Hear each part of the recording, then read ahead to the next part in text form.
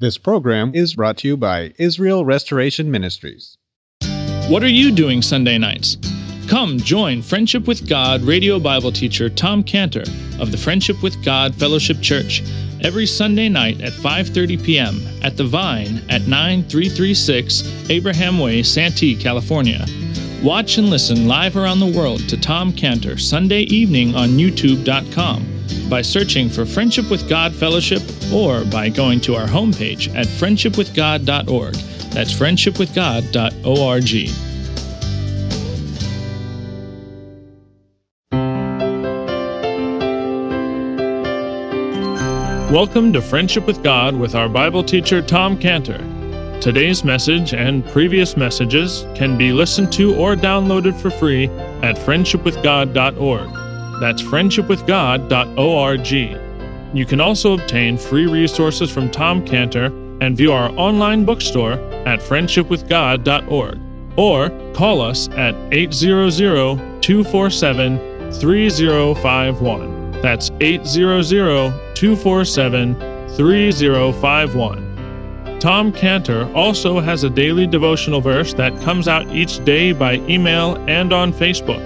To receive this small daily devotional verse that Tom Cantor puts out, you can sign up at friendshipwithgod.org. That's friendshipwithgod.org. Or find Tom Cantor on Facebook by searching for Tom Cantor and Friendship with God. Now, here's our Bible teacher, Tom Cantor. Okay, Matthew chapter 10, verse 32 through 33 is going to be our portion for this morning. First of all, let's ask God to help us. Lord, we do come to you like we always do, very needy, but you are very, very adequate for us this morning. Lord, you're adequate to teach us, and we rely on you that for now, in Jesus' name. Amen. Okay, Matthew chapter 10, 2 verses 32, 33. Whosoever, therefore, shall confess me, or literally, everyone, therefore, who shall confess me before men, him will I confess also before my Father, which or who is in heaven. But whosoever, or whoever, shall deny me before men, him will I also deny before my Father, which or who is in heaven, or in the heavens. Now, so where we are right now, it's always good for us to get a good bearing for where we are now. And we're right in the middle of him preparing his disciples for what they're going to face, for what he called in verse 16, behold, I send you forth as sheep in the midst of wolves. So he's told them that many, many things are going to happen to them. He's been very clear. He hasn't tried to hide from them this persecution they're going to face. And he tells them now in these two verses about the very worst response that they could have and the very best response that they can have in the face of this persecution. In these two verses, he's told them the worst response that they can have is what he calls a denial of him, and the best response that they can have is what he calls a confession of them. So in other words, he's telling us in these two situations here that when this persecution, when they're really under the gun, comes in front of them, they're going to have an opportunity, a great opportunity, a very unique opportunity that's going to be theirs, and it's going to be an opportunity that's going to affect their eternity. And that what he's really indicating here is that not only will earth be watching for their response, but heaven's going to be watching and hell's going to be watching as well, because there's going to be these three spotlights on people: the spotlights of heaven, the spotlights of earth, the spotlights of hell, where to see what is their decision, confess or deny the Lord. And he says that it's not just, as he says here, he's talking about before the Father, he's going to confess or deny them before the Father, but in Luke, it's a broader audience where it says in Luke 12, verse 8, I say unto you, whosoever shall confess me before men, him shall the Son of Man also confess before the angels, for the angels of God. But he that denieth me before men shall be denied before the angels of God. So whatever is going to happen here is going to be heard not only by God the Father, by all the angels. Very unique opportunity here. The stage is set. Now, he uses the word in verse 32, therefore, because this is the link back up to the persecution. Whosoever therefore shall confess me. No one has really said anything up until this point about confessing the Lord Jesus, but he's implying here that there's going to be a very easy way out of the persecution. All they have to do is just deny the Lord, and the persecution is going to be over. It's going to be finished. Literally, but he's saying, don't do that. He's warning, don't do that. So he uses this word confess. Now, confess is very interesting because it's a word that means acknowledge. Acknowledge. In other words, it's an interesting word. It means to acknowledge, just means to admit the truth. I mean, it's acknowledge is like a nod, for example. Yeah, this is true. Like being on the spot and admit the truth. So, for example, in John chapter 1, it's a great chapter because it lays out so many truths about the Lord Jesus Christ. There's a truth that starts off right off the bat in John 1:1. It says, in the beginning was the Word was with God, the Word was God. This is the truth, that the Lord Jesus Christ is eternal, doesn't have a beginning. He always existed. John 1:3 goes through and it says, all things were made by him, and without him was not anything made that was made. That's a truth, that the Lord Jesus Christ is the creator. There's nothing seen, there's nothing unseen that he did not make. All the wonders of creation come from him, from the Lord Jesus Christ. There's a truth in verse 4, John 1:4, when it said, the Word was made flesh, dwelt among us. We beheld his glory. The glory is of the only begotten of the Father, full of grace and truth. This is the truth, that God, the Lord Jesus Christ, is God, came to earth as a man. There's a truth in verse 29, in John 1:29, it says, the next day John was walking. Jesus was walking. John saw him and said, behold the Lamb of God, which takes away the sin of the world. That's a truth, that the Lord Jesus Christ is God's only sacrifice to take away the sin of the world. There's a truth that's contained in several verses in John 1. John 1:18, for example, it says, no man has seen God at any time. The only begotten Son, which is in the bosom of the Father, he hath declared him. Another verse, John 1:33, John the Baptist says, I knew him not, but that he was sent me to baptize with water. The same said unto me, upon whom thou shalt see the Spirit descending and remaining on him, the same as him which baptizes with the Holy Ghost. In those two verses, we have identified persons in the Godhead. God the Father, only begotten of the Father. God the Son, God the Spirit. This is the truth, that the Godhead is made up of three persons, the Son and the Father and the Holy Spirit. And there's the truth in John 1:41. He that findeth his own brother Simon saith unto him, we found the Messiah, which is being interpreted the Christ. That's the truth, that the Lord Jesus Christ is the Messiah. So all these truths are laid out in John chapter 1. He's the eternal God. Jesus is the eternal God. He's the creator. He's God the Son, along with God the Father and God the Holy Spirit. He became a man. He's the Messiah. He came to earth. He's the only sacrifice to take away sins. Those are truths in the first chapter of John. So to confess the Lord Jesus Christ is to acknowledge that those statements are true. So, as a matter of fact, right in the middle of John chapter 1 is very, very interesting, because with all these truths that have been laid out in John chapter 1, it then uses a word, a very unique word, in the context of all these truths, when it says in John 11 and 12, those two verses, it says, he came unto his own, and here's the word, his own received him not. And then it says in verse 12, but as many as did receive him. In other words, he came unto his own, Jewish people, general statement, the majority of the people did not receive him. But there were some that did. There were a few that did. They're called the remnant. There were, and they're referred to the as many as did receive him, to them he gave him those ones he gave the authority to become the sons of God. And it says they believe on his name. What does that mean, to receive? And it's commonly thought that, well, receiving, that means you receive him as your Savior. But what does it mean in the context of the first chapter of John? It means to receive him as he is laid out in the first chapter of John.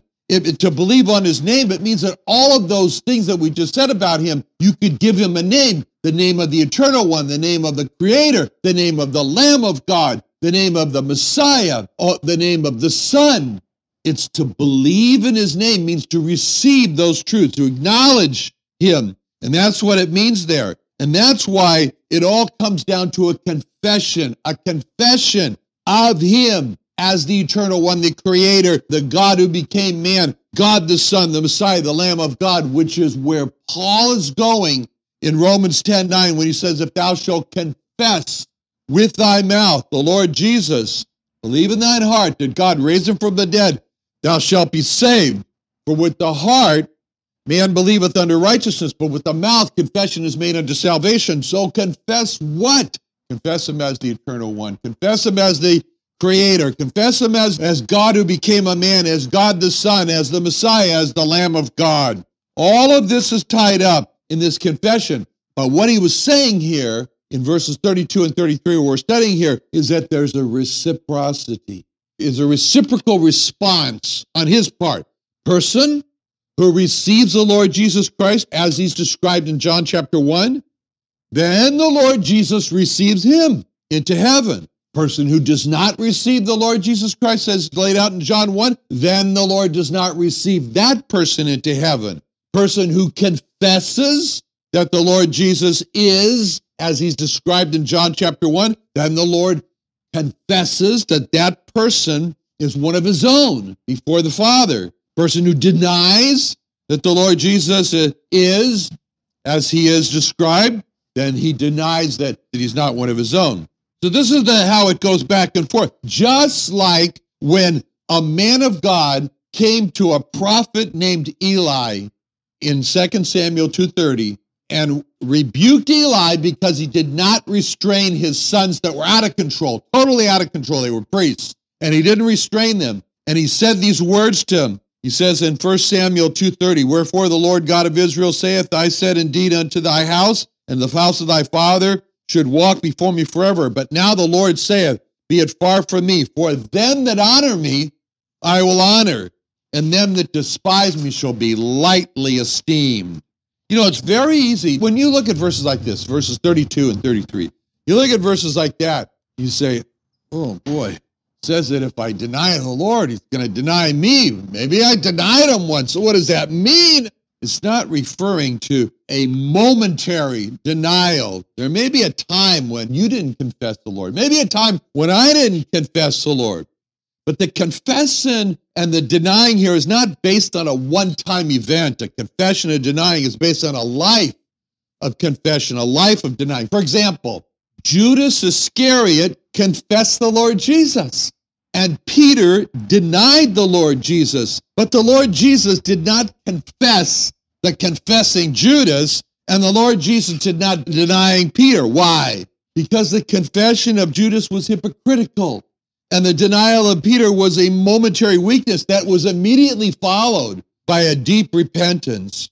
Now, in verse 32, when it says, whosoever therefore shall confess, what it literally reads there, it says, whosoever therefore shall confess in me. That's what it says. The Greek says that. It says in me. In other words, the meaning is that a person confesses the Lord Jesus from being in Christ. And that's a term the Bible uses to express this. In Christ expresses this vital union with Christ. A vital union. It's a term the Bible uses there. For example, it says in 2 Corinthians 5:17, if any man be in Christ, he's a new creature, with old things passed away and all things are become new. So this is a confession in verse 32. It's not a confession from a person whose life is detached from Christ. It's a confession of a person whose life is fused with Christ. It's not a confession of a person who says, oh, yes, I was taught that in catechism, and I do believe that Jesus Christ is God. No, this is a confession for a person who's in Christ, who's saying, yes, I believe that Jesus Christ is God, and I've made him the God of my life. Yes, I believe that Jesus Christ is the Lamb of God, and I've made him my Lamb of God to take my sin away. That's the confessions from a person who is at unity with Christ. In the face of persecution, it's not done by a person who says, I can do this. I can confess Christ. My own self-will, my own strength. It's not that at all. What it is coming from Philippians 4:13. I can do all things through Christ who strengthens me. It's done in Christ or through Christ. So this is a confession that John referred to in 1 John 4:15. Whosoever shall confess that Jesus is the Son of God dwelleth in him, and he in God. This is what it means to be in Christ. God dwelleth in him, and he in God. Just like we heard earlier in the service before, our brother Ken quoted that verse where he talked about this is the mystery, Christ in you, the hope of glory. Now, I always appreciated this about Pastor Jim. Pastor Jim he was known as Pastor Jim because he was a pastor. So the Jewish people, we all go to San Diego, we went around visiting Jewish people, and they'd hear that he was a pastor, and right away, click, it would go into their mind, oh yeah, he's a paid professional. He's a paid professional pastor. So we got to listen to him. No, we don't have to listen to him, but he's going to talk like he's going to talk because he's a professional. And Jim would always say, I'm not telling you this because it's my profession. I'm telling you this because it's my confession. That's the way he used to put it. Whosoever therefore shall confess me before men. Now, in order for us to understand why a person would deny the Lord Jesus Christ, it has to be looked at from the perspective of who he was giving this warning to. He was speaking to Jewish believers in the Lord Jesus Christ. And my story, I as a Jewish teenager, because I was a teenager, and 19 is still a teenager. I don't know if you knew that or not. It still has teen on the end of it. So I was a teenager, and I came to believe in the Lord Jesus Christ. And so what I was called, I learned very soon about this new Hebrew name, which I guess my life was not complete until I knew this name, which was Meshumad. So Meshumad, the old Jewish ladies used to call me Meshumad. They still do. Anyway, Meshumad is Hebrew. It means one that is destroyed, a person that is destroyed, or a traitor, or an apostate. So what the view was at that time, what the view is today among the Jewish people, is that it's like a crime for a Jewish person to believe in Jesus. The name of Jesus evokes a strong response, a hatred in most of the Jewish people. Just this last week, I called my Nefesh B'Nefesh advisor, soul to soul. The organization is called Nefesh B'Nefesh. Anyway, my advisor is Leah in Jerusalem, and she had the assignment she was assigned to me to get me my Israeli citizenship under Israel's law of return, the law of return that guarantees that every Jew has the right to become an Israeli citizen. So the law of return, it was enacted after World War II, and it made Israel the fulfillment of the Jewish state, Israel being a Jewish state, because there were countries during World War II that most countries denied Jews entry and made them feel as they were. They had no home. So the country of Israel said, there's got to be a place in the world, there's got to be a country in the world where Jews can freely be welcomed, that this is their home, and Israel's a country. Okay, so I applied for Israel for citizenship based on the law of return. And Leah told me that, I called her last week, and I told her, it's taken such a long time, over a year, it's only supposed to take 6 months, make a decision for the Ministry of Interior to make a decision. So I called her and asked about it. She says, yeah, it did take a long time. She said, so I decided to Google you. To see if maybe you were a Meyer Lansky or a Mickey Cohen, or maybe you had some legal problems, you were a criminal or something, And maybe you're a Bugsy Siegel, I don't know. Anyway, so she Googles me and she told me, there's a lot written about you online. I said, you're kidding. She said, it looks like you changed your religion. And, being a very compassionate psychiatrist, she said, would you like to lay down here on the couch and tell me about it? So I said, well, Leah, I said, I found no reality in the synagogue. She goes, yes, I understand. I didn't find reality in the synagogue either. And I told her that I didn't have a religion. I said, I had a relationship with the Lord Jesus Christ. The minute I said that name, Jesus, everything in the conversation changed. And then she told me it's going to be very difficult for you to get citizenship. She told me the only way for you to get citizenship is to go to a synagogue, tell a rabbi that you renounce Jesus and you're converting back to Judaism. Now, I don't know what it meant to convert back to Judaism because she has nothing to do with the synagogue. And she's a Jew. And I have nothing to do with the synagogue, just like her. But the only difference is Jesus. That's the only difference. So that meant that for me to become a Jew again simply meant that I had to renounce Jesus.